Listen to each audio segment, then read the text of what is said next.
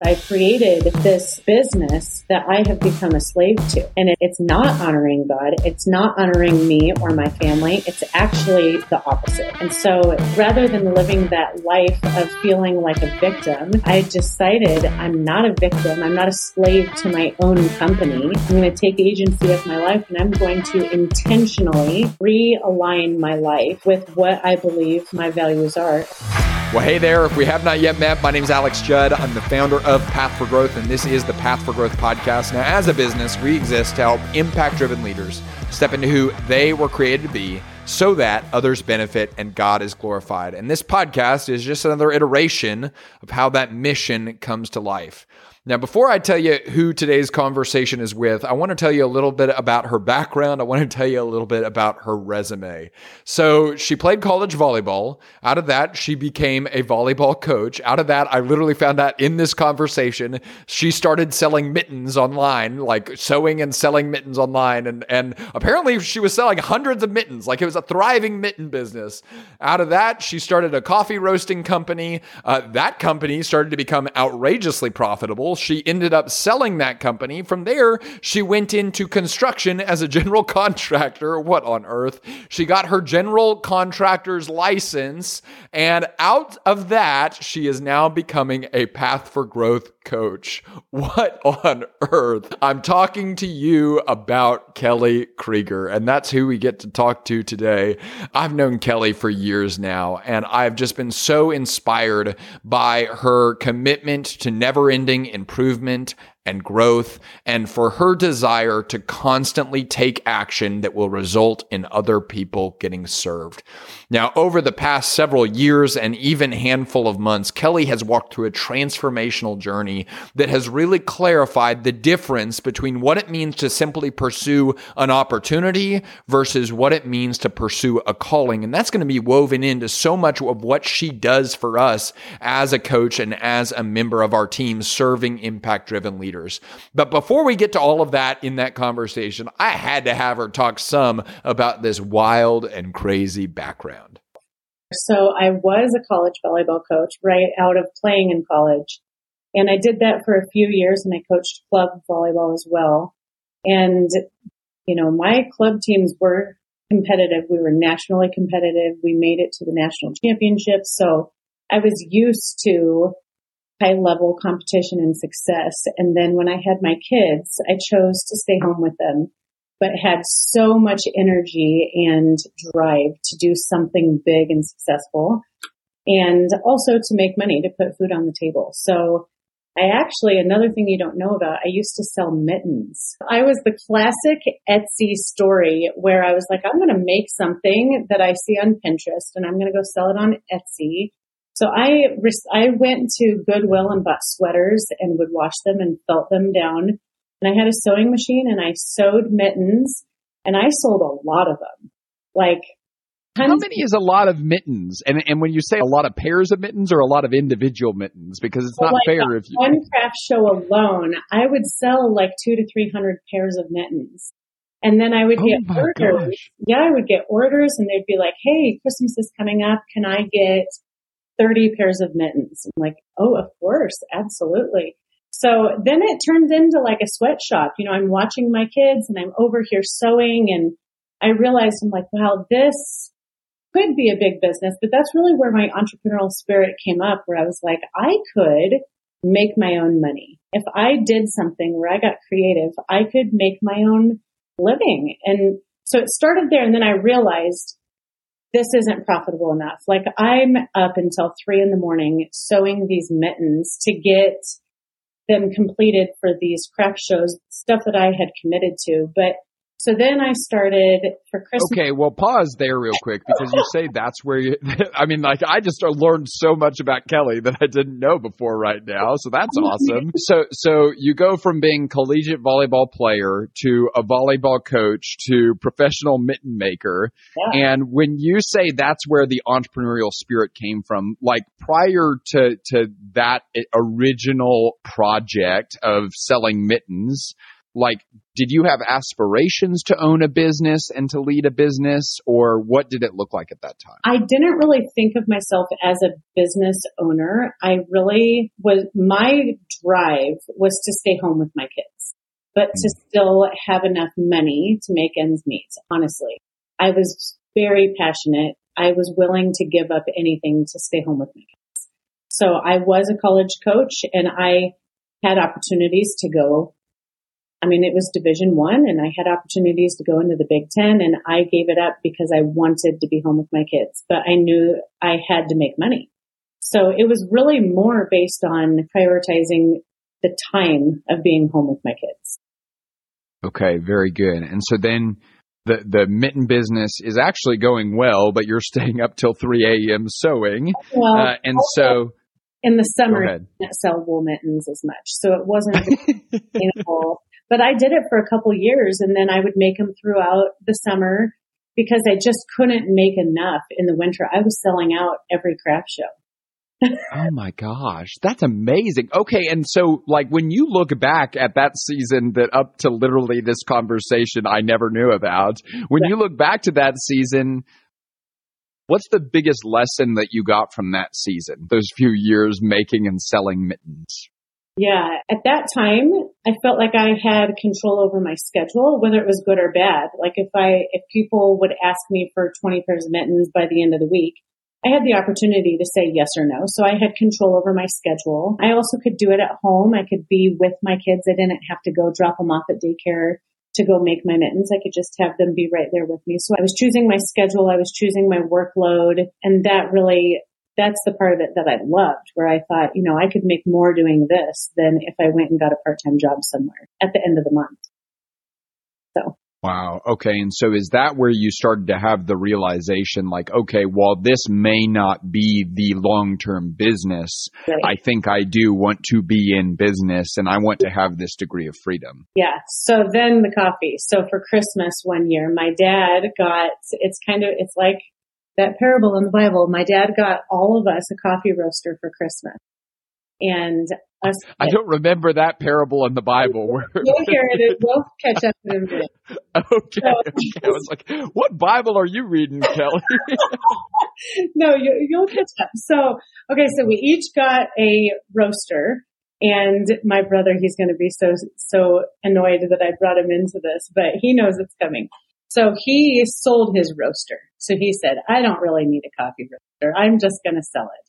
And I took the roaster and I said, I think I could probably make a business out of this. So it profited. So that's the parable. But anyways, my church was putting in a coffee shop in their atrium, and they put out an announcement at church one week, and they said, instead of us buying Starbucks or any other coffee, we want a local coffee bean, like a local custom roast. And we want it to be high quality so people come here for Bible studies rather than Starbucks. So they're attracted to come into the church. And I was like, oh my gosh, I have a coffee roaster. I've roasted a pound of coffee before. I bet I could submit my beans. That beyond confidence that it doesn't even make sense. But so I did some research. I had, with our coffee roaster came 5 1-pound bags, and it explained what temperatures they should be roasted to and kind of gave you some guidelines. So I did some research. I'm like, okay, I have 1 more pound left. I bet if I roast this to the best of my ability, I could submit it to the church, and they're going to do a taste test with all the people that submit their beans. So I did it, and I put together a business proposal and explained to them where the coffee was from and about the farm and how it was grown and how I roasted it and how it's just going to make their coffee shop the best in the country, and people are going to come from all over to drink this coffee. So it must have worked. So they did the taste test and I won. Oh my God. This is insane. I know. So they said, okay, it was Papua New Guinea Peaberry. That was the coffee that I had. So it was Papua New Guinea. They said, okay, we love your coffee. We will need 20 pounds of coffee this week. And every week we will order 20 pounds a week. And I was like, oh, I have a 1-pound roaster. It only roasts 1 pound at a time, and it takes an hour to roast with an hour of cooling off in between. So that was 40 hours a week of roasting. And I was like, oh, so this is a full-time job. What did I sign up for? So we went and bought a 5 pound roaster. So I was roasting it out of my basement. And so I said, if we get a 5 pound roaster and you can do that every hour, now that cuts down my time. So we did that, multiplied the roaster, cut down our time. So then we moved to Nebraska. And when we moved out to Nebraska, we found some coffee shops, and they found out that we were roasting. They were like, hey, we would buy your coffee if you were able to provide more than, 20 pounds a week. And I was like, well, my goal really is to just stay home with my kids, but I'll see what I can do. So I looked into a fire hall. This is the advantage to starting a small business in the middle of rural Nebraska. I was able to find an old fire hall that was no longer in use. So it was a big warehouse, and my rent with utilities and everything was $100 a month. So I was oh my gosh, Kelly. So I could do this. Okay, so pause there just a second, because there's so much in what you just talked about with okay, I want to roast for this church, and I create a business plan, and then I've got only a 1 pound roaster, so I get a 5 pound roaster, and we pitch it to them, and then we go to other coffee shops, and we get them to buy into it. There is so much honestly, entrepreneurialism, weaved throughout that story, and just kind of scrappy, get it done mentality. That's one of the things I love about you. You've got this get it done mentality. Did that come from parents? Was that naturally wired? Where did that mentality come from? Yeah, probably my parents, and also athletics. And definitely both of my parents are very creative and have that same mentality where they get an idea. I think you are saying it in a very positive tone. We're very creative, and we also get obsessed with something and kind of run with it. I have this thing and I'm going to figure out how to make it big, and we just run with it. So that's part of the coffee story for sure. And so greatest strength can be the greatest weakness. Absolutely. Right. But I think there's something to the fact that it's some people would hear, oh, we need 20 pounds a week. And you come to the recognition, I have a 1 pound roaster, and that's where the story ends. The story literally ends at that moment. Yeah. So are you naturally wired as an optimistic person, or did you even think about quitting at that point? Or was it just we're moving forward, we're going to figure this out? That never even crossed my mind, come to think of it. I just was thinking, this is an amazing opportunity. I need to figure out how to produce more. And then and it fit in line with all of my values. I wanted to stay home. I wanted to control my schedule. I wanted to be able to be with my kids. So by taking on more clients, I just had to pivot my game plan on how I was going about doing it, but it still fit in line with what I wanted to do. And I think there's something to that. I love that so many people are focused on the conversations around calling and purpose and career plan and direction. I think those are all good conversations, and I think spending time in your journal is really good. Obviously, we advocate and talking to people about it. And at the same time, there is no substitute for just taking action. Right. Just do something. And what's crazy, and we'll kind of continue in this conversation to hear more about it, but I would just imagine you learned so many lessons just because you did something. Yeah, definitely. And it started off with 1 pound, but it built up to be a pretty significant business, and it's still operating today. Another family, I was able to sell it. Another family is still roasting, and they have built out a coffee shop with it. So it's a thriving business to this day. So it went from 1 pound to 5 pounds to 20 pounds to when we moved to Nebraska, we traveled to Chicago and Denver a lot, and we thought, how cool would it be when we travel along I-80 that we stop at coffee shops that sell our coffee? So we went along I-80, and every coffee shop that we stopped at said yes. So then we bought a 20 pound roaster and got this warehouse and we got a distributor that imported coffee from all over the world, and I had thousands of pounds of coffee being delivered to my warehouse that it was just me. I would get them delivered, and I was moving the bags of coffee, and my kids would come with me and they were helping me roast. But I figured out a system where I roasted 1 day a week. I got all my orders in, and I was roasting between 300 to 400 pounds of coffee a week, but I was doing it all in one day. And I would roast it all. I would package it. I sealed it. I made my own labels. I had stamps where I stamped the labels. So I made everything. And then I packaged them, put them in the boxes. While it was roasting, I did my invoices, sent them through QuickBooks, and then I shut the door. UPS had a key to my warehouse. So then the next day UPS would come, pick them up and ship them around the country. And then 2 days later, everyone had their fresh roasted coffee. And they would order every week. So every week they had fresh roasted coffee. And that's a great gig. Okay, so 2 questions there. Where did your coffee education come from? Like, was there coffee education? And then where did your business education come from? Okay, so my coffee education, YouTube. And this was a Christmas gift from my dad. So really my dad was my resource, and he just there's a website for home roasters where it just went through and explained the process of roasting. But I have my master's degree in exercise physiology. And when I was in grad school, I worked in the exercise physiology lab. And so I worked a lot with Excel and tracking stuff. So we would do a lot of experiments with like vertical jump or body composition or VO2 max. And as we would train people, I would track things on Excel. And so I knew how to do research. So I just switched it from exercise science to coffee roasting. So I used all the same templates and I just flipped it over to coffee. So I would roast a Papua New Guinea peaberry to a certain temperature, and I would track, this is what it looked like, this is what it tasted like, this is what it smelled like.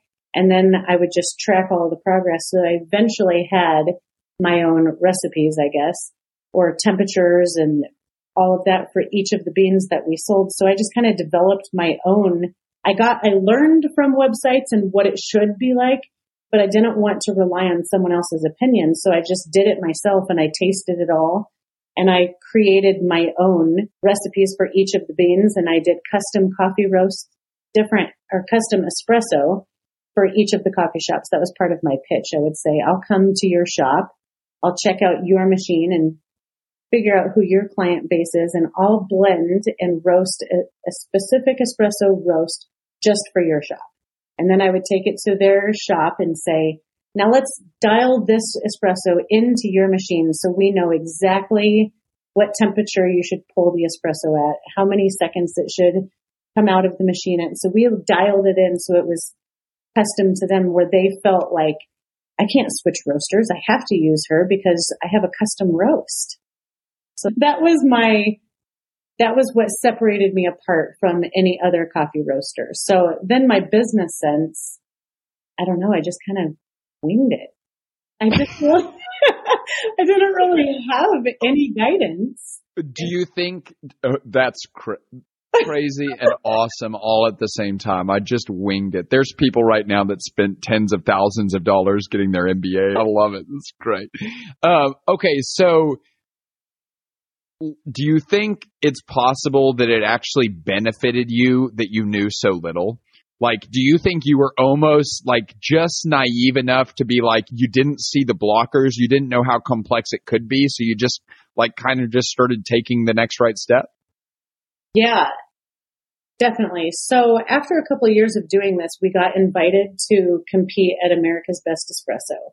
So I went to Chicago, and then we did it the next year in St. Louis, and that exposed me to coffee roasters around the country, and I was able to see who else was doing this in the country. And that's when Instagram was first coming out. And so I would follow them on Instagram. So again, I was doing this in Arcadia, Nebraska. The population in Arcadia is 200, and we're about an hour and a half from the closest Walmart.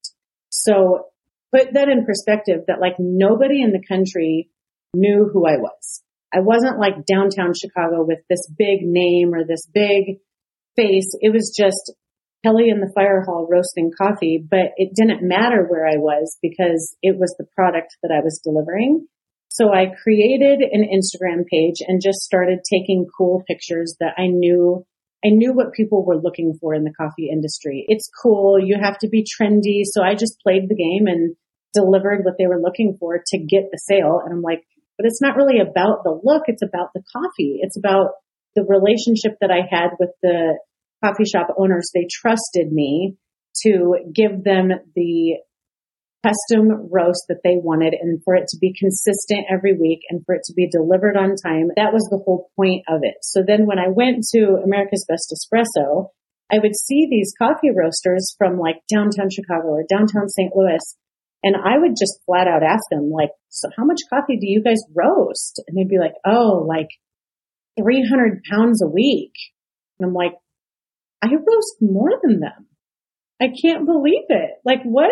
And they've got these really high-end coffee shops with like marble countertops and, you know, like it's so impressive. And you walk in and it's like, wow, that is so intimidating to know that I'm competing against these, you know, fancy coffee shops. But in all reality, I was producing the same, if not more, and my overhead was $100 a month.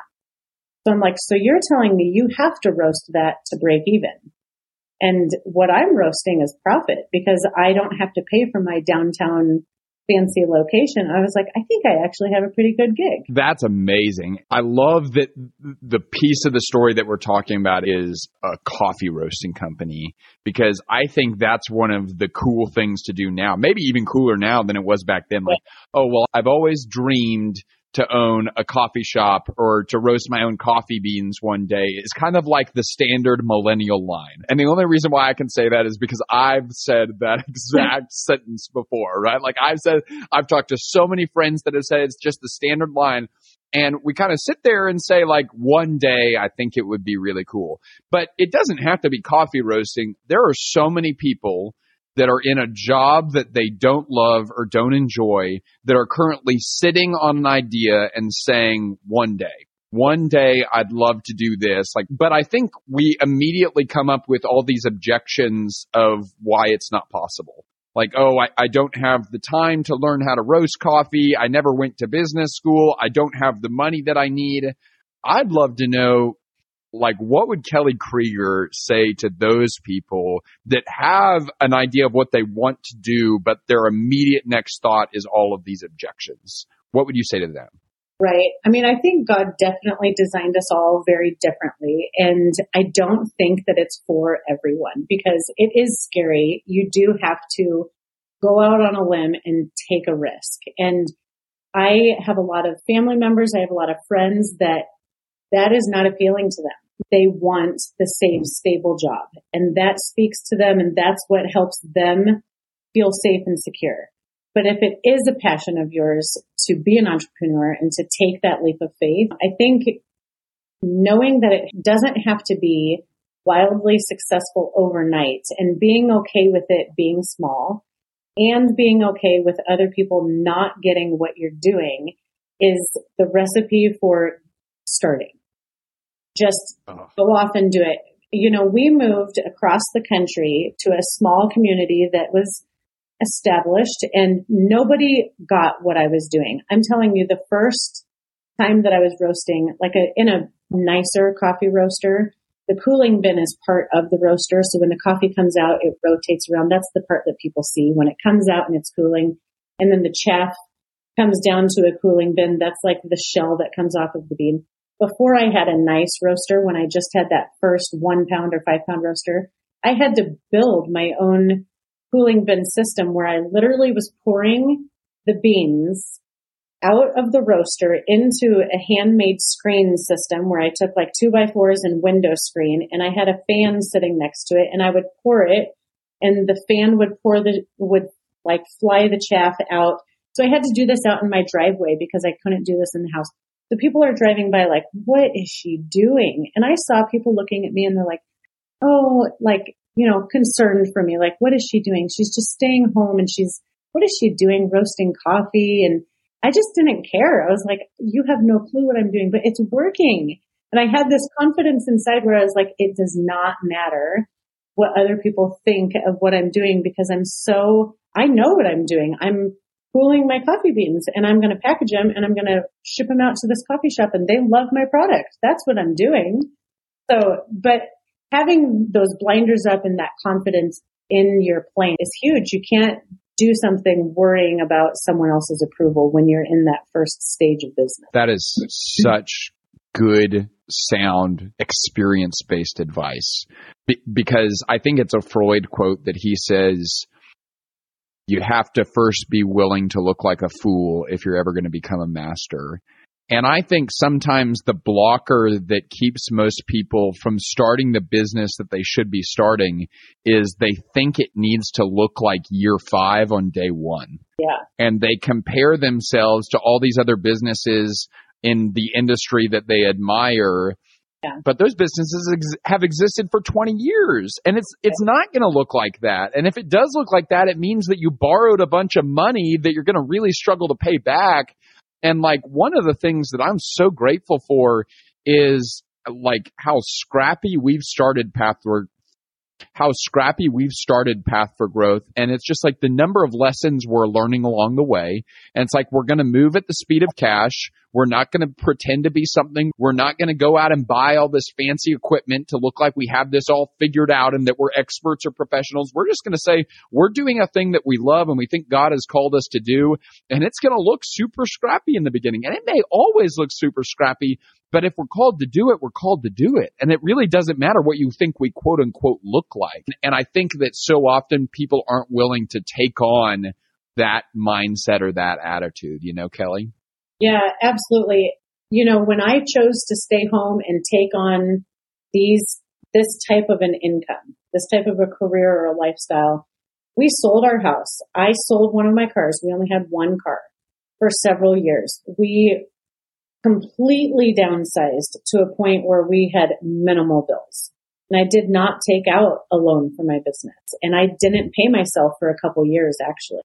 And I just said, you know, if this is going to be a business, I want to reinvest it into the company. And I know maybe not everybody would agree with that. I know the whole profit first concept, but I didn't have any employees. So for me, it was if I cut back all of my expenses down to nothing, then eventually if I roast 200 pounds a month and I only have $100 a month on rent for my fire hall, then all of a sudden now I have profit. So it wasn't to go show people. In fact, it was the opposite. I wasn't showing anybody. Nobody, if clients would say, can I come and see where you roast? I even hesitated for them to come see what my warehouse looked like because I was like, oh, I don't know. it's a firehouse in the middle of nowhere, but yeah. Some of them did, and I think they actually respected that because they knew I wasn't overcharging or I was, you know, it was an honest business. But I would just say, you know, I'd love to come to your coffee shop so I can see where you're doing your business. And I just kind of shifted it in that direction. Every now and then I had people come visit me, but it certainly wasn't for show. I wasn't going and buying fancy things. I bought the essentials. I had a roaster. I had a sealer to package my beans, and that literally was it. I even bought my scale because scales are kind of expensive, like a good one. I bought a scale at Junk Jaunt. If anybody's here from Nebraska, listening from Nebraska, it's like a giant garage sale through all of Nebraska where it's like 200 miles. I didn't even buy a brand new scale. And that was What was the place called? Junk Jaunt. Oh my God. Junk Jaunt. Like we're going to go on a jaunt through some junk. And it's that's a 3-day garage sale where you go through. Yeah. Anyways, that's where I just think when we talk about practicing healthy growth, I think that is part of practicing healthy growth as a business. I heard a pastor once say that God can't bless who you pretend to be. And it's kind of like a business principle as well, is like you can't just put up this image that's totally fake. Be real and recognize that there's people out there that want who you really are and what you really do. And those people are actually going to be a delight to work with. Yeah. And the people that buy this image that isn't real, they're going to make you a ball of stress because then you're going to feel the pressure of living up to an image that isn't actually true. Right. And so I just love that's woven into your story. I'd love to know, before we move on from the coffee stage, knowing what you know now about business and leadership, what advice would you give to Kelly at that time? First of all, how old were you at that time, and what advice would you give to yourself? So I was 26 when I started the coffee business, and I had it for about 6 years before I sold it. So, I was, 30? My advice in leadership, I think at that time, I had always viewed myself as a leader before because I was the captain of the volleyball team and I was a coach, and I felt like I was a leader in that role. And at that time, I had felt like when I went into the coffee industry, I didn't really think I was a leader because I didn't have a staff. It was just me. I was doing my own thing. I wore every hat in that business. So I didn't feel like I was a leader. But it's funny, we were just talking about this the other day with you. I realize now that even though I was operating the business alone, I was a leader because I was working with my clients and I was leading them and their businesses, and I was providing for my children and teaching them the values and the work ethic, the ethics that I had along with that business. So I see now how impactful that role was, even though I wasn't on a day-to-day leading people inside the walls of my company. So I think if I could tell Kelly then, now some advice would be, I wish I would have used that business to be more intentional about being impactful, serving other people. And in that time, it really was, I've always done what I feel like God has called me to do in that moment. But at that time, I don't think I realized the opportunity that I had to impact my community. I was more in survival mode. Like, I'm providing for my kids. I'm doing it one day a week, and then I'm going to go home and I'm done. And it worked. But I had so much potential to serve more people than I did. So that's something that we can tap into later. But at that time, I was passionate about what I did, but I don't think I maximized my potential in that business to serve other people. Mm-hmm. Yeah, I mean, one of our core principles is just the idea that if someone depends on you, then you are a leader.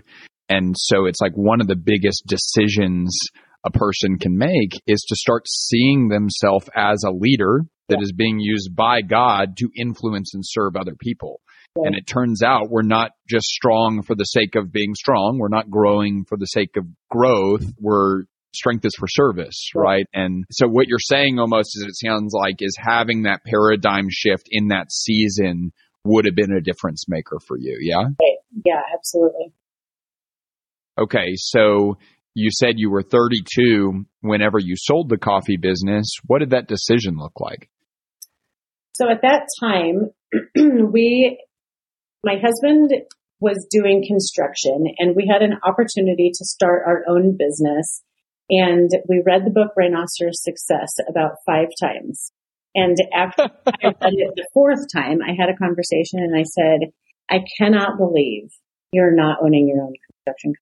How is it possible we keep reading this book and we are not doing this on? And it was like this challenge, like, okay, let's do it. And so overnight we were like, let's do it.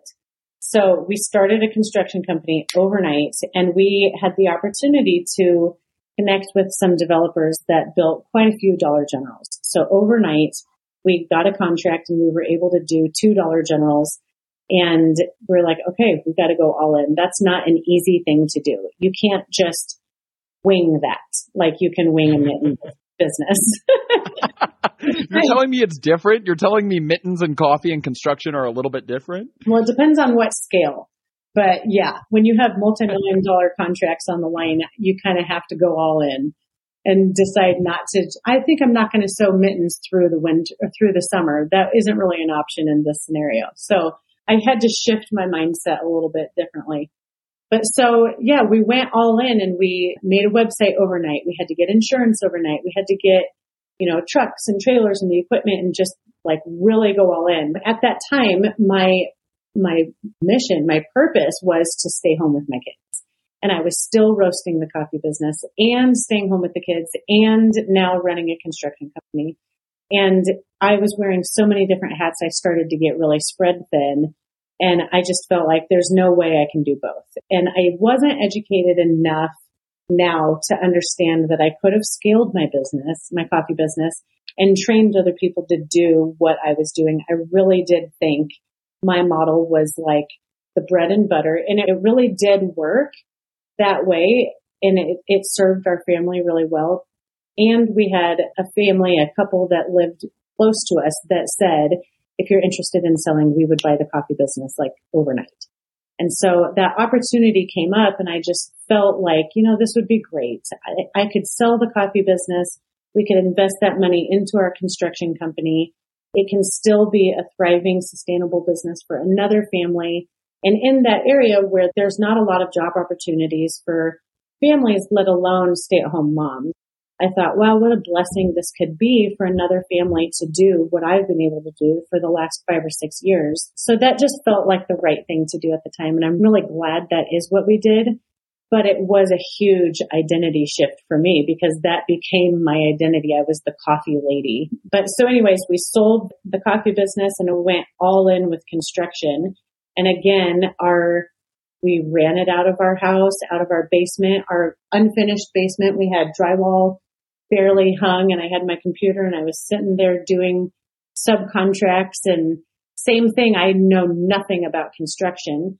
So I just Googled everything, and just how do you do a subcontract? How do you, manage money? Like I knew how to pay my personal bills, but not at this scale. It was like, oh, I need you to be the accountant now. I'm like, right, Google, how do you do this? So the way y'all, because it was you and your husband, like was he essentially selling the jobs and then you were doing the back end management of the business? Yeah. Is that correct? He was so good at selling, and he had the construction knowledge. He knew how to follow the plans and how to actually get the buildings built and order the materials. And I was more the admin side. So I was doing the subcontracts, the insurance stuff with the bank, ordering supplies and materials, pretty much just anything that needed to be done. We just had to figure it out. What is the driving why for you in those seasons where it is just, it sounds like a grind, right? Like you were working extremely hard. You're a full-time mom at the same time. And I know parenting is an extremely high priority for you. And that's something that you're committed to doing the right way. And so what is the drive? What is the internal purpose? What's the why that gets you through seasons like that? Yeah, and I have a different mindset now than I did at that time. So I can tell you my why, but my why now has completely shifted. So I don't necessarily agree with my why at that time. But my why at that time was it was an opportunity. And I did think that business had more potential to make a bigger profit than my coffee business. And so long term, I did believe if I make more money doing this, then eventually I can go back to being home with my kids. And so that was always my driver, was I want to spend the most time possible with my kids that I can. And that's why I never wanted to have a quote unquote full-time job. I thought if I own my own business, I can control my schedule. I can control how much time I work, and I can control my income to a certain extent. So that was my why. But with that said, the first couple of years, we didn't have for sure the first year, we didn't have any other employees. So it was the two of us, and it ended up where I was actually working quite a bit. And not only working significantly more than the coffee business, the stress was real. I was in unfamiliar territory. I didn't know anything about construction, accounting, subcontracts, insurance. Pretty much anything that I was doing was new. So there was a really high learning curve, and it was stressful. So it went from something that was pretty good life balance and a good business to taking on this opportunity and shifting. It was a lot. You alluded to the fact that your mindset has shifted, and I know we'll get more to that here in a second, but just looking at that specific question, how do you address that version of Kelly now, right? Like you say, your why was opportunity. What are your thoughts on that now? Because clearly you're kind of alluding to the fact that some things have changed for you. Right. Yeah. I mean, whenever you're in a family business, I certainly wanted to support the decision that my husband was passionate about starting this business. And that's something that I'm proud of. I'm proud of supporting that decision and giving up whatever I needed to give up in order to support this dream. And so I think that's great. I don't think that I always prioritized my strengths and my calling and my gifts and talents in my decisions. I think I've always, and it's not a negative thing to sacrifice all the time, but in that moment, looking back, I realized that I was doing what was best for our family and for what I thought was best at that time was for our family. And now that I'm learning more about what my strengths are, what my opportunities are, and what my calling is, I realize now that that isn't how I'm going to make those decisions moving forward, because I think it did prevent me from being who I'm called to be, because I was doing things, it was like fitting a square peg into a round hole. I was doing things that I was not naturally talented at. And I do have, it's not that I'm on this pedestal. Everybody has strengths and talents. And I was not doing what I'm best at. And I was doing things that I wasn't best at. So that was a hard thing to recognize. And it honestly took quite a few years for me to get to that point, because when you start a business, you're so all in. Like you said before, there are pros and cons to having your blinders up and being all in. If it's something that you're called to do, that's great. And if it's something you're not, then you're so in the grind for so long, eventually you lift up your head and you realize, what am I doing? I think there's something really good here in that we always say that there's a difference between self-improvement and selfish improvement. And I think that one of the things we've noticed over the course of the past year and a half or so since starting this business is that we work with impact-driven leaders, and impact-driven leaders by nature are service-focused, right? Like they want to focus on serving others, which is a beautiful thing, and it's a wonderful thing because that is leadership. Leadership is service, and there's not a distinction between the two. But I think that sometimes we can get it twisted in thinking in order to serve and lead others well, I might have to be miserable for an extended period of time. Right. And it turns out that maybe what's best for Kelly's family isn't that she's completely operating outside of her lane for years on end or for an extended period of time. Turns out what's best for Kelly's family is Kelly's operating in who she's called to be and what she's called to do in the rhythm she's called to operate in. And I don't think that God's calling involves like compounding misery, right? And now I think there's suffering and there's hardship and there's challenge for sure, but sometimes it's like we're creating our own misery and we're calling it service. And in reality, we're not serving people because we're miserable. And so I guess, can you speak a little bit to like, what was the lesson you've learned and how did you learn it about making sure that you put personal growth and personal health in its right place with regard to your life and your leadership, Kelly? Yeah. So we owned that business it's been five years now that the construction business has been operating. And a few years into it, I did recognize that my health was declining big time. The stress was compounding. It was not good on my family, my relationship, my physical health, everything. It really did cause pretty traumatic life events for my family. So I did have the opportunity to take over that company and lead it. And I felt like, again, this is an opportunity. And I don't know that I had given myself the permission or the freedom to realize that you could do something that is your calling, not just an opportunity. And I've read about it. I've heard people talk about it, and it just seems like this fantasy, like, oh, good for them that they're doing this career that makes them fulfilled. But I'm over here and I have to be doing this. And I remember meeting with you one time and you said to me, what is it about you that drives you to do this? And I thought, what kind of a question is that? Why would I not do this? And you said, you do know that most people in your position would not continue to do what you're doing. Like not everyone would actually continue to run this company. Like, you don't have to do this. And I thought, well, yes, I do. I absolutely have to do this. Like, this is what I have to do. I have to run my company. I have employees that rely on me. And at this time, I had 18 employees under me. And I thought, wow, what do you mean I don't have to do this?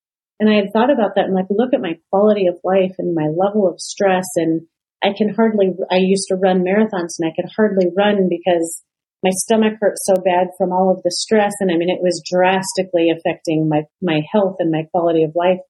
And I just thought, I don't have to do this. This is ridiculous. I've created this business that I have become a slave to. And it's not honoring God. It's not honoring me or my family. It's actually the opposite. And so rather than living that life of feeling like a victim, I decided I'm not a victim. I'm not a slave to my own company. I'm going to take agency of my life and I'm going to intentionally realign my life with what I believe my values are. And I don't have to do this anymore. So that was a big, bold move. Again, it goes along with that identity shift where, I'm this college volleyball coach. And that was big and excellent. And then I've transformed or created this big coffee business and competing at America's Best Espresso. And it's like, wow, now this is your new identity. And then you built this multi-million-dollar construction company. And now that's your identity. And I struggled so much with that, with what I do or what I produce or what my profit is on the year is how people view you. And I realized like that is the most dangerous, toxic thing that you can do to yourself. And realizing that my identity is in Christ. It's not in what I do. It's not in how much money I make or what title I have or what business I own. It's in who I am. And I'm a child of God. And I'm so confident and secure in that what I do is just the vessel of how I let God use my life. And it means so much more who I am than what it is that I do, that now I get to work with you. I mean, praise God. Like that, oh God, gosh, I'm going to have tears in my eyes. Like, Kelly, that testimony is amazing. And truly, like, when we say that verse from Matthew, in the same way, let your light shine before men, that they may see your good deeds and glorify the Father in heaven. I just think we are all responsible for living a story that when people hear the story, they can't do anything but say, praise God. And I just want to tell you, my goodness, you and I probably met 2.5 to 3 years ago. We were in a one-on-one coaching relationship through Path for Growth, probably about a year and a few months ago. Mm-hmm. And that's when I started working with you. And it was throughout this whole transition. And it's like, I've seen your mindset. I've seen your heart shift as you've kind of moved away from the construction company and stepped into this new thing and everything that's occurred in that time period. And it's like, you can't do anything but say, praise God. Yeah. Like, it's just amazing. And when you tell that story and when you tell like your mindset now about the fact that your work is not who you are, it's just the vehicle through which you get to serve. It's like, those are nice words, but what I want people to hear is I now work with Kelly, and I've known Kelly for a long time, and they're not just words. There's something different whenever you start to view your work not as an identity thing, and it's actually just the place that you get to serve. But you said something in there in the period of leading the construction company, and you had 18 employees at this time, mm-hmm. and you said something to the effect of, like, it's actually could be God honoring to step away from that, to move away from that, because leading the way that things were being led was not necessarily God honoring. And what I want to clarify is, like, I mean, I was working with Kelly during this period. She was focusing on the people in her company, investing in their personal growth. The company was growing. The numbers were looking really good. Like, seriously, so many things were up and to the right. Y'all were signing bigger and new contracts. Like, there was so much that was going well. And so it's really interesting to hear, like you say, like, it wasn't necessarily God honoring. I'd love to know, like, what do you mean by that? The business itself was a successful business and had been. And I think at that time, I could see the level of stress, and I could see that I was forcing myself to fit into an industry that I didn't feel like I was called to be in. And I'm competitive enough where sometimes I get in God's way. Sometimes I try to prove to God that I've got this. Like, I can become a licensed general contractor and lead this company. And so which we didn't even talk about that story. And I mean, how many times did you take that test? Well, there were 2 tests that I had to take. In the International Building Code exam, I ended up taking it 5 times. And that was probably the humbling thing I've had to go through. So mixed. I mean, that test, just so people know, I mean, that test is insane. I mean, like, what it takes to pass that test is just outrageous. And for Kelly to be someone that did not have a background in construction to say, I'm going to do that test. I remember meeting you and you telling me that and me being like, are you sure? Are you sure that's a good idea? And you're like, no, I'm going to do it. Okay. But I cut you off though. Like, we're talking about this distinction between being in God's will and being in God's way. And you were saying, I'm pursuing becoming a general contractor, and maybe at the same time you knew, like, this isn't calling, or at least, like, there was something in the back of your head that knew this isn't what I was created for. I think while I was studying for that test, I didn't allow myself to think that. I was more in that level of, I have to do this. I have to be certified. I have to hold this license for our company to continue to build, for our projects to keep going. And so I was more in that mindset. The projects that we built were throughout the country, and this license allowed us to build in Colorado, Arizona, Oklahoma, Nebraska, all throughout the country. So for us to continue to take on these projects that our developer were asking us to do, this license was required. Then once I got it, it was like I got that tunnel vision off. Once I passed, I was able to take a deep breath and lift my head up again. And that's again where I was saying, once you get out of that grind for a minute,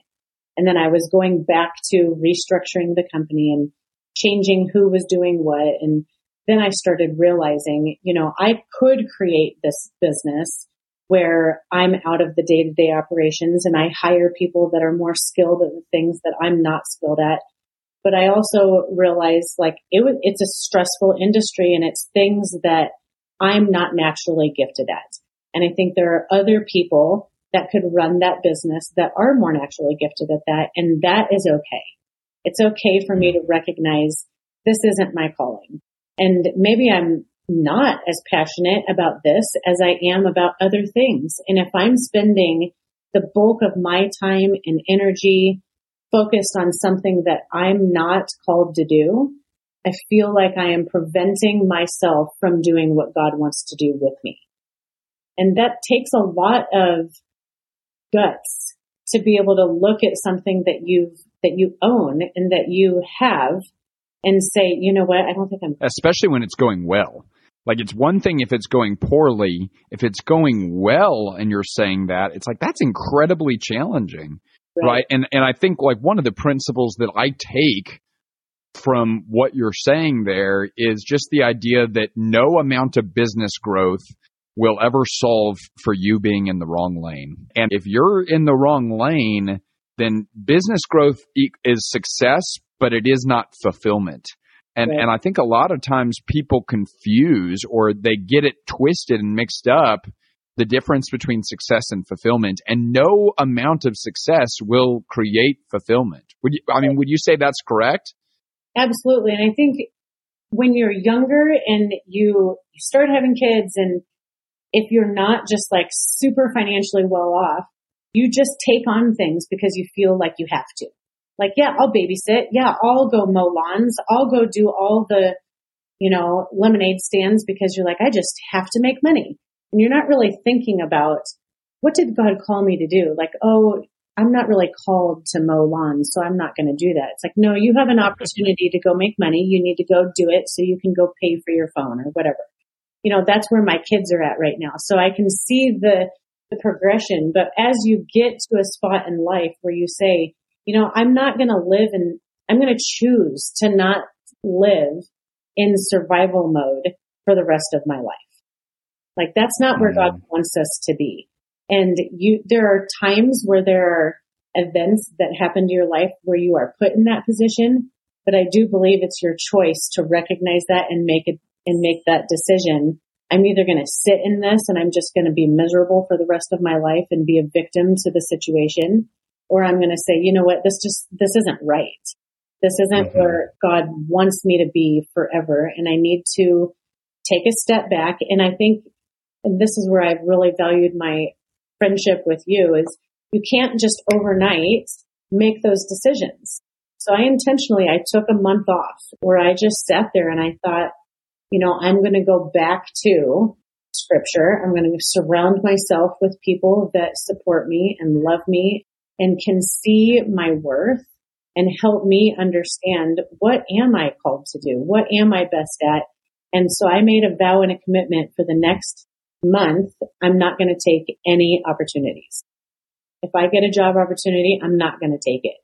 I'm going to sit and wait in it and pray about it and really decide, what is it that God wants me to do with my life? That's so powerful. And so often we don't take the time to do that.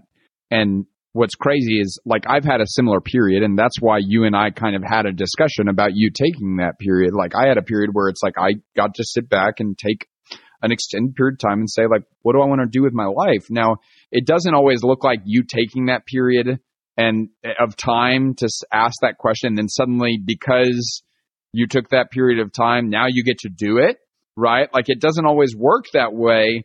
But I think the biggest thing here is there's Proverbs 29:18 is where there is no vision, the people perish, right? You've heard me talk about that verse so much. And Eugene Peterson's translation of that verse in the Message version of the Bible is, when people can't see what God is doing, they stumble all over themselves. Right. But when they attend to what he reveals, then they will be most blessed. And I think what we're talking about here is attending to what God is revealing. It's not being so heads down in the opportunity that we're missing what God is actually wanting to happen.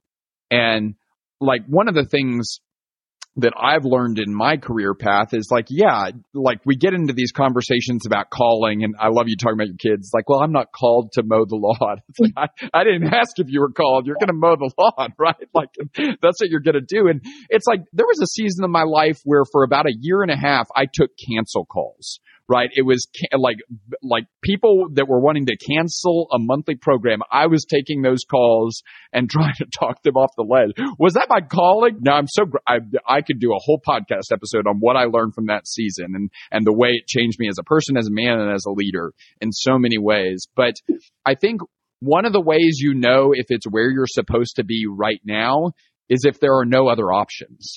Right? It's like, I was doing cancel calls at that time. It's like, okay, like, you may not love this, but what are you going to go do?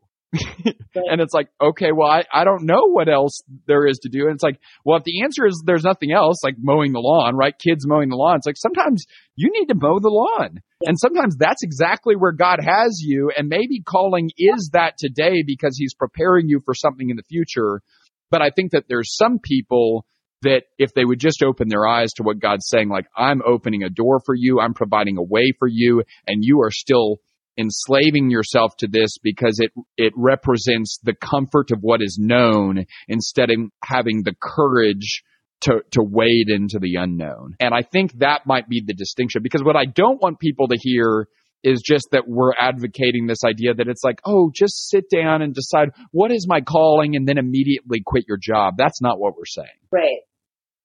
Right. No, not at all. And, I'm in a position in my life right now where I was able to take that time off. So it wasn't an irresponsible thing to do. I think that is also important to say. I agree. I don't think that everybody should just go take a month off and just sit there and go to the beach for a month. Like, I was pretty intentional about what I did in that month. I knew that reestablishing my habits and my rhythms and my morning routine, all of that was something that had gone out the window with my previous career because it was so stressful. And I saw that spiral. And I thought, no matter what it is that I end up doing as a career, if I can focus on who I am in this next month, no matter what I do, I'm going to be a better version of myself going into that. So it's not like I slept in and just ate keto for a month and then was like, I guess I found out my calling. Like, I'm going to be, a cookie dough taster now. Like, it was way more intentional than that. So I read the book, The 5 a.m. Club. I got on board with that. I was very intentional about restructuring my lifestyle and what was important to me in my life, on my day-to-day rhythms. I sold my house. I downsized. I sold stuff. I simplified everything where, I thought, I want to be a good mom. I want to be a strong Christian. I want to have good relationships. I want to focus on my health. I had never journaled before, and I've always read about it. I've heard about it. I've heard this is so beneficial. And I've always thought, well, I don't have time because I'm running this business. I don't have time to just like journal. And I'm like, well, those are the lies right there. That's what was preventing me from being who God called me to be, because I was so wrapped up in this business that it was heading into my lifestyle of who I wanted to be to serve and honor God. So that's what I did for a month. Was I woke up. I have a whole routine that I created for myself. And it's something that isn't perfect for every person, but it's what I needed to be disciplined again and therefore increase my confidence. I wasn't confident in who I was going into it. So I thought, in order for me to build my confidence, I need to go through and try something hard, like waking up at 5 a.m. is hard for me. I say that, and I'm sure people are like, oh, she's one of those people that wakes up at 5 a.m. No, I'm not one of those people, which is why I had to take a month off to focus on it. That's right. I mean, that was one of our first conversations is we got into something about morning routine or something, and you just said, Alex, you don't understand. I love to sleep. Like, yeah. I love to sleep. It's like, okay, I got it. But okay, before we get into that month, because there's so much that happened in that month. I mean, I think even you would say was like a pivotal crux moment for you. And I mean, honestly, for your life, which is so powerful. Yeah. But before we get there, like, I can see people crossing their arms and shaking their head and be like, you've got 18 team members. You can't do this. And for the record, like, Kelly transitioned her role out of the company exceptionally well, and she sold her role in the company. The company still exists, all of that. So it wasn't just an immediate hit the eject button, obviously. But then the other thing that I would say is, you've got 18 team members, and sometimes it's not people leaving the job, but sometimes it's people making a decision that I'm actually going to start taking responsibility for taking care of the man or woman that's in the mirror. Yeah. And the immediate objection that comes up is the one that you just said, which is, I don't have time for that. Yeah. And I've got 18 team members. And if you say that, I've got 18 team members, I don't have time for that, I would tell you, you don't have time not to do that. Right. Like, you put your business in order by first putting yourself in order. Absolutely. And you have to put your personal growth in order as a matter of responsibility, because you want to be the type of leader that people actually want to follow. Yeah. And it turns out that the type of leader that people want to follow is not someone whose relationships are struggling, who isn't giving enough time to their family, whose physical health is a mess, whose spiritual life is completely scattered, and who's constantly running around with their hair on fire, right? Like, this is at the crux of why our business exists, is to help impact-driven leaders practice healthy growth. And it starts with you. And everyone wants to talk about healthy growth for their business, but they don't want to talk about healthy growth for their life. And that's the first part of leadership. And we have to do it not as a matter of, oh, that's a convenience thing. No, that is a calling thing. It's something that you're responsible for. And therefore, you need to start taking ownership of it. So I'm sorry. I just get on a little bit of a soapbox on that because I think it's so important. And I think it's at the centerpiece of what your story is talking about, Kelly. Yeah. Oh, absolutely. It's so important that, like you said, I've been working with you for a few years and you've challenged me to have a mission statement. And I've never written one for myself. I wrote one for my business, which I feel like I've failed myself and my business and my family for not writing my own. And since I've been with you, you've challenged me again as part of my onboarding process to have a mission statement. And so I just wrote one.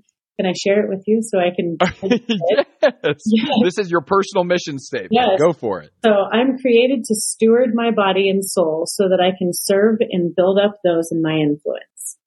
And if I'm true to that, I can see that I was not doing that when I was in the construction business. And That's so right. I can see now I have my mission statement and my core values.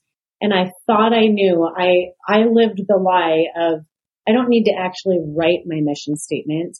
I know what I stand for. I know who I am. I know why I do what I do. I just haven't written it down. And so I had that in the back of my mind, and then I just kept doing it and just kept running the business and kept making the same decisions over and over again. And then I was frustrated. And now that I've taken a step back and I've gone back to figuring these things out, I see now how clearly it is that I was in the wrong seat. Yeah. And like taking the time to actually do that. It's an exercise that I did, I want to say it was my sophomore year in college because someone made me. And isn't it crazy that someone has to make you put a sentence on paper that defines why you do what you do? Right. But several years ago, and it's changed since then, but now mine is to glorify the God of the universe by using the gifts he's given me, which are effective communication and leadership, to inspire understanding, action, purpose, and faith in the lives of the people that I meet. And it's like, if I have an opportunity to do that, then I'm in the right lane. And that can be on a cancel call. That can be at Starbucks. That can be as the CEO and founder of Path for Growth. But if I ever look up and I'm not doing that, I could still be the CEO of Path for Growth and not be doing that. And if that ever happens, I've deviated, right? Because all writing a personal mission statement is it's taking the time to say, okay, God, what do you want to reveal?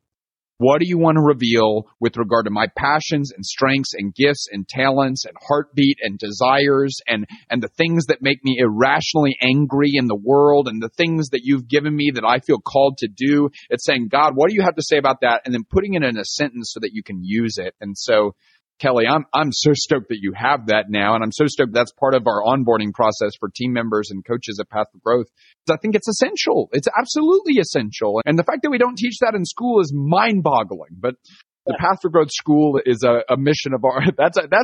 Zach tells me that's a 10 or 15 year goal, but it's a goal. Believe me, it's a goal. Okay. So let's jump into that month. What I'd love for you to talk about with regard to what you established in that month and are now continuing on is just like, what was the morning routine that for you became so foundational? And talk to us a little bit about how you got that established.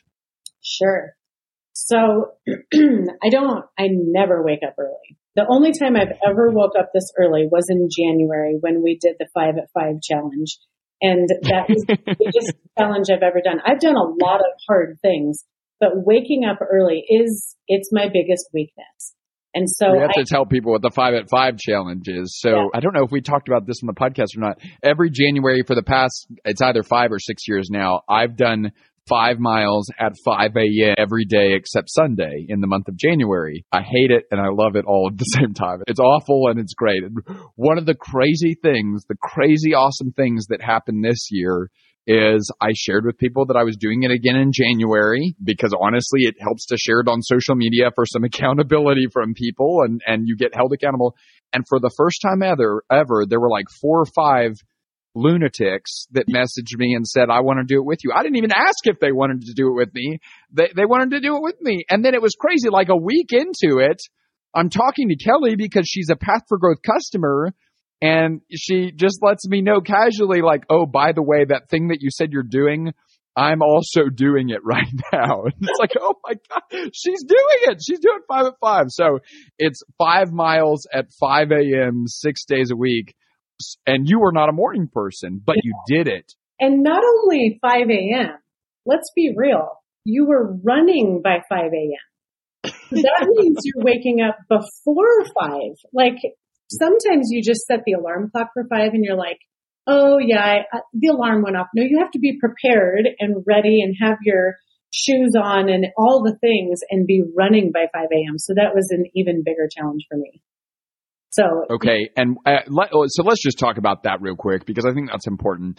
What did that do for your leadership in that season? Because you were still operating in the construction company in that time. Yeah. And I'm just a big believer, like, although like there's a lot you got out of that time and you ultimately shifted away, like nothing is wasted. And God used that time. I'm like, you were leading in the company. You installed KRAs into the company. You installed one-on-one meetings into the company. Like you did so many good things and God used you to do good things. So what did the whole 5 at 5 challenge in the month of January do for your leadership? So many things. One, I was significantly more disciplined. And when I'm disciplined, I set out goals. I try to do crazy challenges all the time, but oftentimes they fade. You know, like you have a New Year's resolution and you say, I'm never going to eat chocolate again. And then March comes around and you eat chocolate. Now it decreases your confidence because you failed.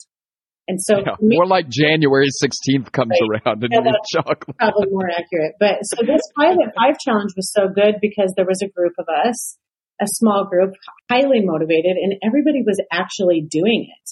And not only doing it, but like on time every day. And you could tell because by the time it was 6 o'clock, everybody was taking a picture or doing some type of a post, letting everybody know I finished my run. And then there was also honesty and transparency where, you know, realistically, did I wake up and start running at 5 a.m. every single day? No. There were some days where I hit snooze 2 or 3 times and I felt comfortable enough to be honest and say, hey guys, I hit snooze twice. I didn't start running until 5:30. I'm also significantly slower than you, Alex. I don't run 5-minute miles. So I was done in an hour. Okay, for the record, neither do I. No, you're setting an image that I'm never going to be able to live up to. I have never run a 5-minute mile in my life. For the 5 at 5, it's like a 7-minute mile. Okay, so I'll be very transparent. At that time in January, I was running between 9 to 10-minute miles. So I'm done in like an hour. And whether I hit snooze or not, everybody was done. Posting, you know, saying they're done while I'm still running. I'm like, well, that's awesome. Good job, you guys. But that accountability was really good. And the fact that it was a simple task, it wasn't every day was a different workout.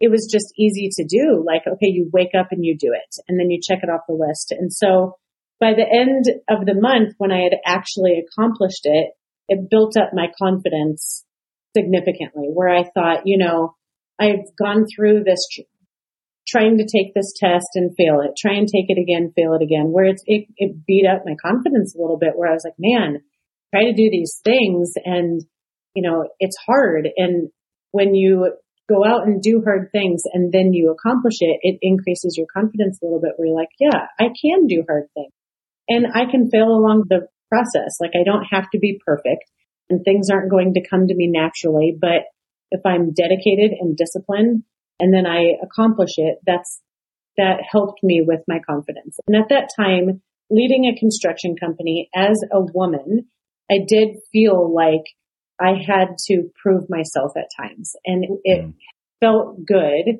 to be able to say, you know, I can do this. I am disciplined enough to say I have to go to bed at 9 o'clock because I do love to sleep. I'm not the type that can go and do that on 4 hours of sleep.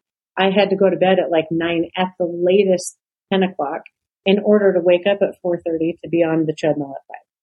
So those were all really hard things. And in the previous months, my discipline and my habits had gone by the wayside because I was overwhelmed with the business and I had let that go. So that was good to be able to get that back. That's so powerful. I haven't voiced this yet, but I was actually thinking about this the other day. I'm doing it for another year. I've already decided 5 at 5 in January is happening. Are you willing on this podcast to make a commitment to doing it another year? Sure. And I'm going to call out Gideon right now. He's got to be too.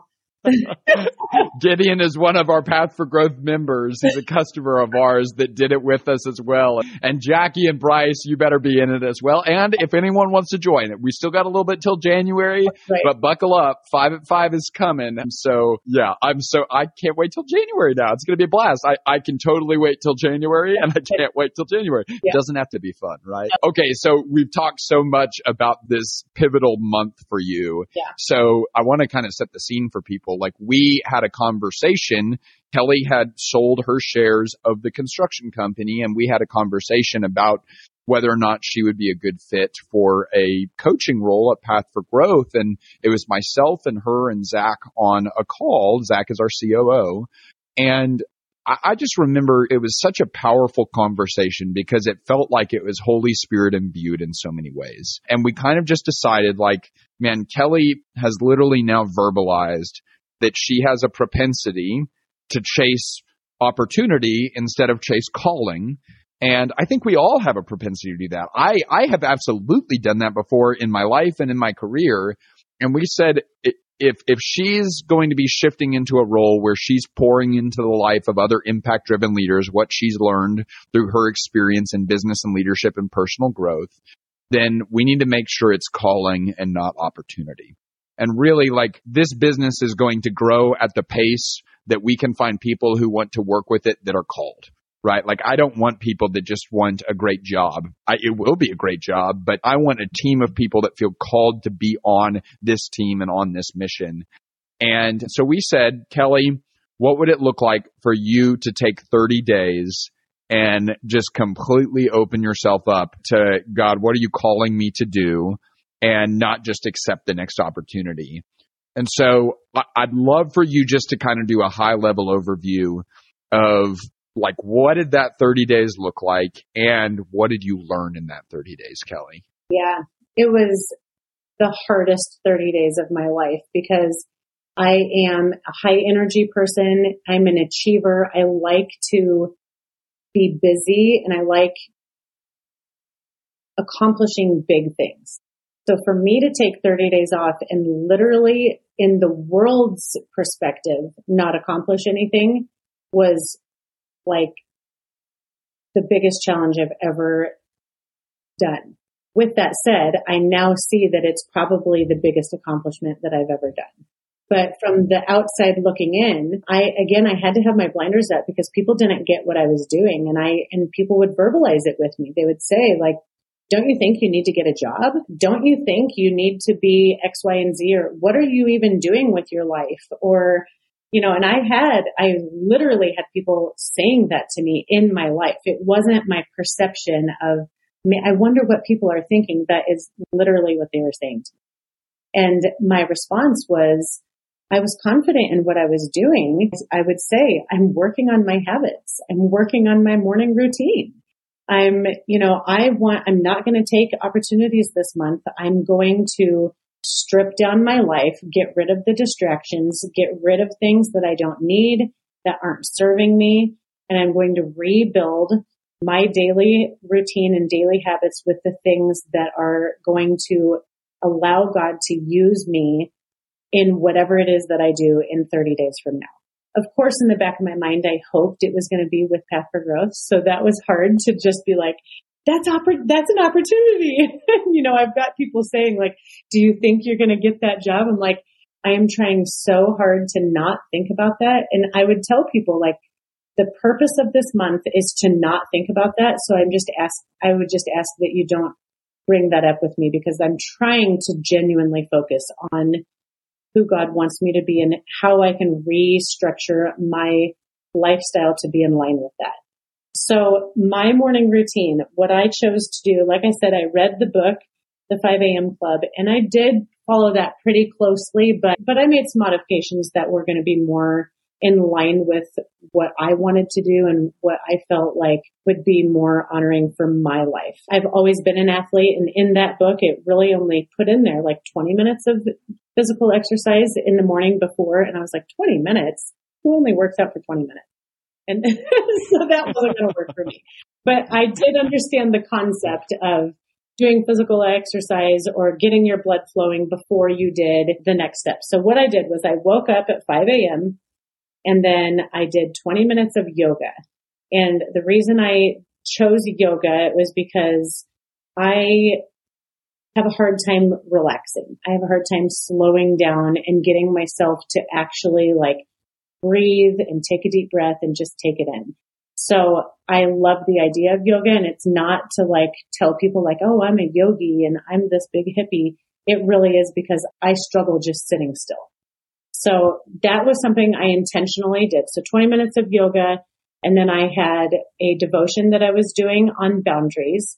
So I did a boundary Bible study devotion thing for 20 minutes, and then I did journaling for 20 minutes. And those are all things that I've valued, that I've never made a priority in my life. So when I say this, I don't want to come off like I'm this perfect person that has this perfect morning routine. Like that was never who I was. And I saw people that did it, and I've listened to your podcast, and I've read all the books of highly successful people that have these morning habits and rituals. And I thought, wow, they're doing something that I've never done before. I want to incorporate that into my life and just think how much that would help me. So I started with that. And then after I did that, I then did an hour of cardio. So either I have a Peloton bike and a treadmill. So I either ran or did the bike for an hour after that. And then I have a shake. So I eat a shake every day after I work out. And again, when I was moving and doing my business, I kind of got out of that routine. And then if I didn't have a shake, then I would sometimes forget to eat, honestly. Like I would just go through the day and I'd be like, oh my gosh, it's 3:00. I haven't even not only had lunch, I haven't even had breakfast yet. And it's not because I'm trying to lose weight. Like I'm super into health and maximizing your potential. And I know that I need the energy to fuel my body. So I knew that if I could just incorporate that into my routine, it would be beneficial as I started to build more back into my schedule. Of course, when I didn't work for a month, I would have had time to make this big, elaborate breakfast. But I knew what I was doing was building a foundation for my future. So I wanted to create those habits for when I did add stuff back in. So that was my morning routine. And then pretty much after that, it was like go spend time with my kids, spend intentional one-on-one time with friends and family. I rekindled some relationships within my family and my friends that I didn't have as much time to do before when I was doing my business. So I was intentional about that. So then I had an Excel sheet where before the month, you and Zach challenged me to do this 30-day deal, but it really was like 7 or 8 days before the end of the month. And I thought, I'm not going to start in the middle of the month. I'm going to start on the first of the month. So I spent a few days figuring out what are the things that I'm going to focus on. What am I committing to this month? I oftentimes get too big with my goals and not that the goal is too big, but I take on too many challenges. So I wanted to simplify it. So I made an Excel sheet that just said, did you wake up at 5 a.m.? Check. Did you hit snooze? Yes or no? And my goal was don't hit snooze. So I'm trying to break it down to make it like I'm actually focusing on not hitting snooze. Then did I do the yoga? Check. Did I do my devotion? Check. Did I do my journal? Check. Did I eat my shake? Check. And then I had a little calculation at the end of the day. And if I got all the points, then I got my points. At the end of the month, I had a certain number that I had to get. And if I all of those at the end, then I had a reward. Okay. Well, first of all, there's so much in this, and we could do an entire episode on this, and we probably will one day. All of the science says that number one, the thing that will get you to where you want to go is not willpower, it's habits. And what Kelly is talking about is a series of habits that she did every single day. So when we talk about the phrase practice healthy growth, That's not just a nice phrase. It's what we're talking about right here. It's recognizing that the person that you are called to be is not going to happen because of the things that you do that are extravagant. It's going to happen because of the things that you do that are consistent. And she was doing these things every single day. And the science also shows that whenever you pair it with a compelling scoreboard, anytime you get to check a box saying, I did yoga, or I ate the shake, or I did my workout, there's a dopamine hit in your brain that says, oh my gosh, I did what I was supposed to do. And rewards are part of effective habit building. And so if you don't have a reward system in place, you are minimizing your chances of being successful. But then although those minor rewards are helpful, there's also great benefit and data that shows that if you have a milestone reward at the end of a certain period of time, that pays off as well. So, and it's got to be worthwhile. So you decided on a worthwhile reward. Are you willing to tell people what it was? Oh, absolutely. There was a time where I was maybe embarrassed about it, and now I'm learning to break down my walls and be a little more vulnerable so I can be authentic and real, right? So I'll tell it to you. So there's a jewelry place that it's called Tiffany's. Just a small little local mom and pop shop, right? And they have a ring that has a gemstone on it, and it has a butterfly on it. And it's pretty symbolic of my phase of life right now, these transitions, and I'm not getting my identity in the career that I have or what house I live in or what it is that I'm doing, but that I'm truly rooting my identity in who I am in Christ. And that butterfly definitely represents like being more free and going off and being confident in who I am, no matter what it is that I am portraying to other people based on those identities of how the world perceives you. So that was a significant enough of a reward to motivate me to wake up at 5 a.m. There weren't a ton of things where, and you know, like at the 5 at 5 challenge that we had in January, we had a group of 5 of us where I had that accountability. And there's something to be said about that. In this month that I took off, I had no accountability. I didn't have, you know, people texting me at 6 o'clock. Did you do it? Did you wake up? Did you get that done? So for me, it was a significant enough reward where I felt like I need to do this for me and for my future and for God, to honor God. And that was enough for me to feel like this is a little sting, you know? So yeah, I've covered it, but apparently it takes a while for them to come. So, because you have to like cut. Okay, we haven't got the ring in yet. We'll make sure we let people know when the ring comes in. I love it. That's so good. So there's a couple things before we get to kind of some of the final questions about kind of the role that you're going to be playing at Path for Growth and things like that. I went through a period of my life as well where for an extended period of time, my focus was, who am I in God? What are the habits that I need to establish that will make me more into that man and that leader and who I'm called to be? And then that becomes your full-time job.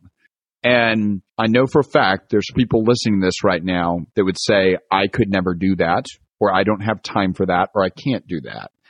And as long as you say that, you are absolutely right. That's right. Like as long as you say, I can't take a month off or something like that, or I could never leave my business for a month, or I could never step away from what I'm doing day to day for a month to just make this a priority. As long as you say that, you're absolutely right. And I'm not saying that you'll be able to just like press a button and make it happen tomorrow. But what I am saying is, what would it look like for you to ask the question, what would have to be true for me to take a month off? What would have to be true for me to take a month off from my business where the leaders who I put in charge of the business are empowered and able to run it so that I could make sure I'm healthy, centered, stable, and strong? What would have to be true? Because the minute you start actually asking the question, you're perceiving it as possible. And when you start to perceive it as possible, it's crazy how you start to get answers, right? The Bible says, ask and it will be given to you. Most of us don't have the courage to ask. And most of us really don't ask with our actions, right? And so if that's something you actually want, which first of all, decide if you actually want it, but if you do want it, what would have to be true for you to be able to do that?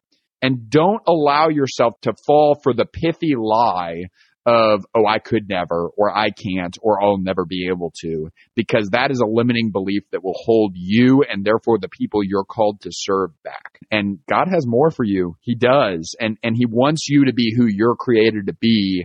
And that's why we exist, is to help you do that. Okay. So with that, we got on the call with Kelly at the end of that month, and she shared this whole story with us of everything that she's went through and everything that she's learned and all the habits that she's instilled and the foundation that she's laid and this mindset shift that she's had. And I'm like biting at the bit, being like, she's literally a Path for Growth poster child and she wants to work with us. And you probably remember this. One of the questions that I asked you that I was legitimately serious about is, Kelly, you were equipped before as someone that has owned and led a mitten company, a coffee roasting company, and a construction company, and you have a coaching background in athletics. Like I said, you could absolutely do this on your own and crush it. Like you could go start Kelly Krieger Incorporated and crush it like not tomorrow, today. And I said, why Path for Growth? Why would you do this? And I'd love for you to explain like what that why is. Yeah. Well, I could, but sometimes, a huge lesson I've learned is just because you could doesn't mean that you should. And I probably could, but that's not where I'm at right now. And I am so passionate about the mission that you have in place and Zach has in place and Path for Growth, that I can like feel the magnetic attraction where it's like, Kelly, you are meant to be with these people. They value the things that you are leaning towards. As I'm redefining what I prioritize, what I want, who I want to be, you guys are in line directly. Like the path, it's so cliche. Here I go. My Path for Growth is in line with what you guys are preaching and teaching to do. And so I'm so blessed that the timing works out where you're needing a new coach and I'm in this phase of life and it's lining up at the same time. It's like, wow, that is a God thing for sure. And that's not just an opportunity. That's meeting an opportunity. And it's like, okay, that's when you feel like God is directing you and you just have to be obedient in that. But again, I love working with people. I love everything about the role that I get to be in, leading these other business owners, in seeing the challenges that they have. And on the office hours calls that we have, the workshops, I can hear people say the things that I have lived through. And I can just see the opportunity to be able to breathe into their life where it's like, man, it doesn't have to be that way. And, we were just talking about this earlier today where a lot of people think that they come here for business advice, but really it starts with the business owner and your personal habits and your own personal growth.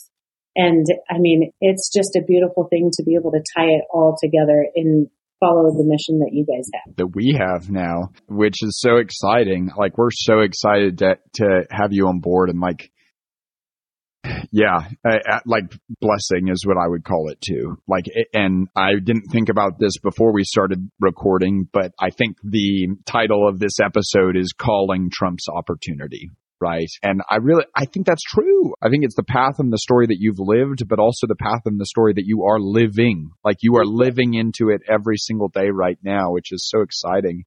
And what's crazy is you look back, like I remember talking to you at the construction company. It's like the leadership part with people was the part that you actually loved. Like when you started doing one-on-one meetings with the people that were on the team in the company, you were like, oh my gosh, Alex, I'm so excited. I love this. It was just, there was this thing called construction that was getting in the way of you doing that all the time.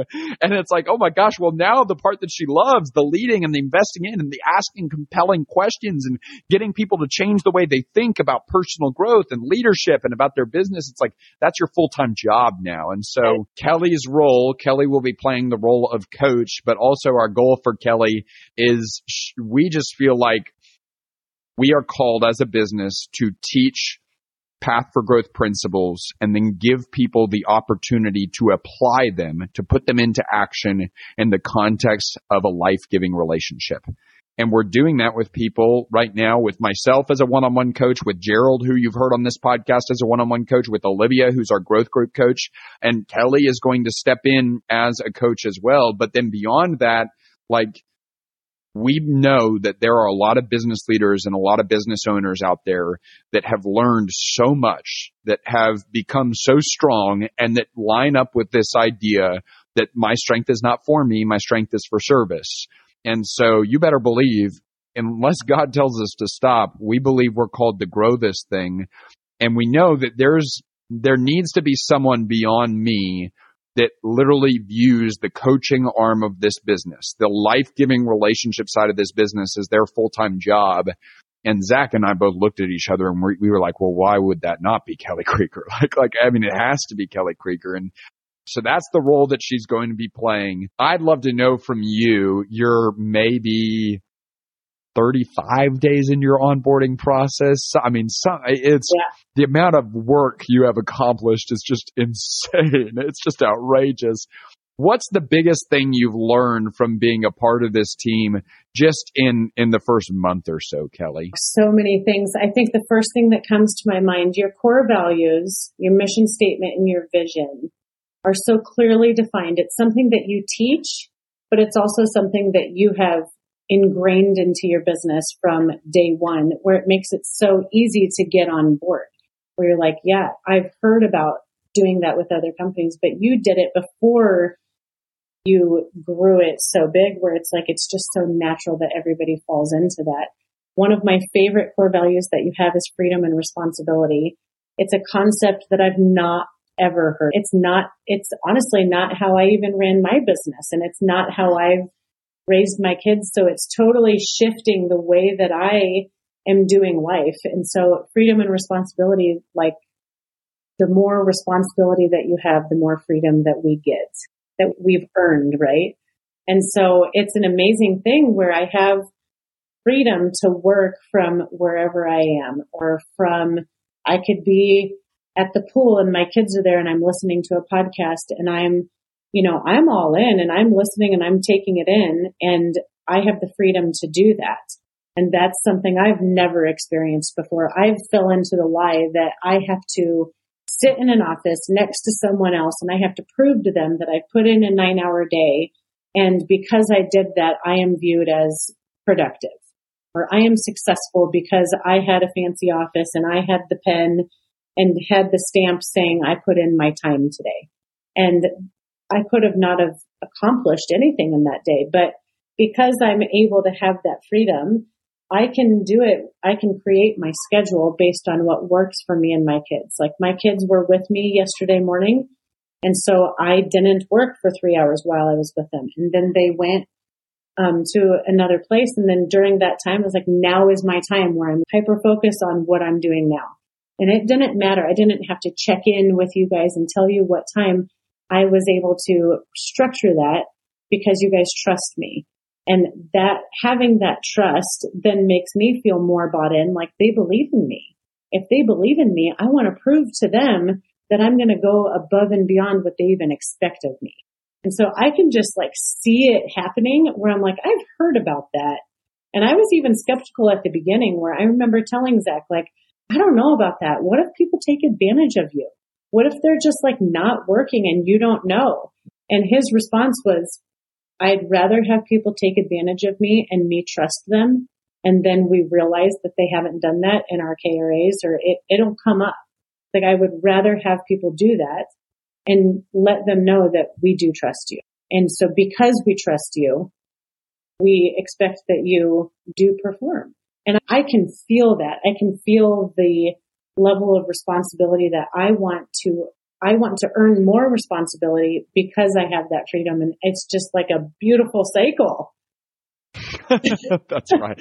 A beautiful cycle. And it's like, what I would tell people is, like, if you want a business that operates that way, get clear about clarifying KRAs, right? Clarify the results that people are responsible for, get crystal clear and over communicate the values and the boundaries of this is what we do, this is how we operate here, and create the structure necessary for people to be outrageously free. And like, that's the type of workplace I want to work at. And therefore it's the type of workplace I want for our team. And it's also the type of workplace I want for the teams of the customers that we work with every single day. So on that note, Kelly people want to work with Kelly just like they wanted to work with Gerald, which is exciting. We said, we're going to let you on board for 90 days and then we're going to start getting you some clients. It turns out Kelly already has clients, which is just wonderful. She's done a great job. So people want to work with Kelly. If you're someone that is interested in one-on-one coaching, we've said this before, but we do a 4-hour initial intensive where we get inside your business, inside your leadership, make sure that we understand your context.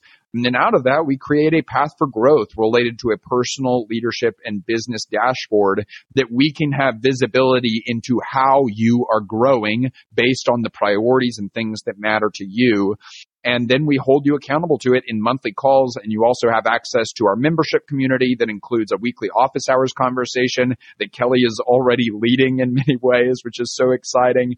And we also do a monthly workshop. I think this upcoming Mondays, we just did KRAs, and upcoming this Monday, I think we're focusing on some of the habits for healthy personal growth and how that feeds into a healthy and thriving business. So we're really excited about that. And so if you would like to work with a one-on-one coach, then the link for all of that information is in the show notes of this episode, and you can fill out a form and someone from our team will reach out to you. Kelly, before we close out today, I'd love for you to share, number one, what are you most excited about with regard to the season that's ahead? And then number two, what is the challenge that you would give to the people listening out of kind of what we've talked about in this episode? Okay, the thing I'm most excited about is that this is a whole new season for me. Being around people that are promoting healthy growth is actually more challenging than it sounds. I think when you're in the Path for Growth community as a client, it becomes normal because those are the people that you're around. When I took that 30 days off, I was no longer, I even took it off of Path for Growth. So I wasn't around people that were promoting that lifestyle. And I recognize, not everybody in my life encourages this lifestyle. And so to be in a community with people that are rooting for each other and holding each other accountable, like unapologetically, like there are times where you and Zach come and tell me things like, hey, we got to stay in line with this. I'm like, I love that. I love that I'm surrounded with people that are committed to not only their healthy growth, but mine as well. So I can't even imagine like how much I'm going to grow in the next year to 5 years to whatever. Like it blows my mind a little bit. Like the sky is the limit. So I'm just excited to see what it's going to look like in the future. So my challenge to anybody listening is to not fall into the mindset that you are a victim to your reality. It's not real. And to surround yourself with people, to break down those walls and to be honest and vulnerable with people in your life that can speak truth into your life and let you know that what you are victim to doesn't have to be that way for the rest of your life. And you can make changes in your life, take agency of your life to make that shift. And it is the pivotal moment that will change your life forever. Oh, man, that gets me so stoked. That's so good. Kelly, you know this.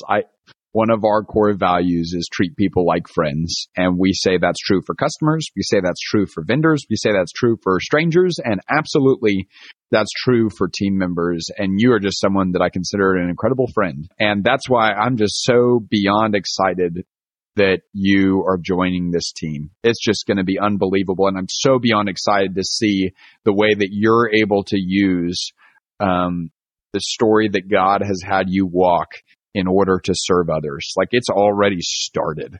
And I know that it's just going to continue. And I'm so beyond stoked to see the way that God continues to use you and your gifts and your passions and your strengths to help others practice healthy growth. So This is just the first of many conversations and the first of many years. Kelly, thanks so much for your time today.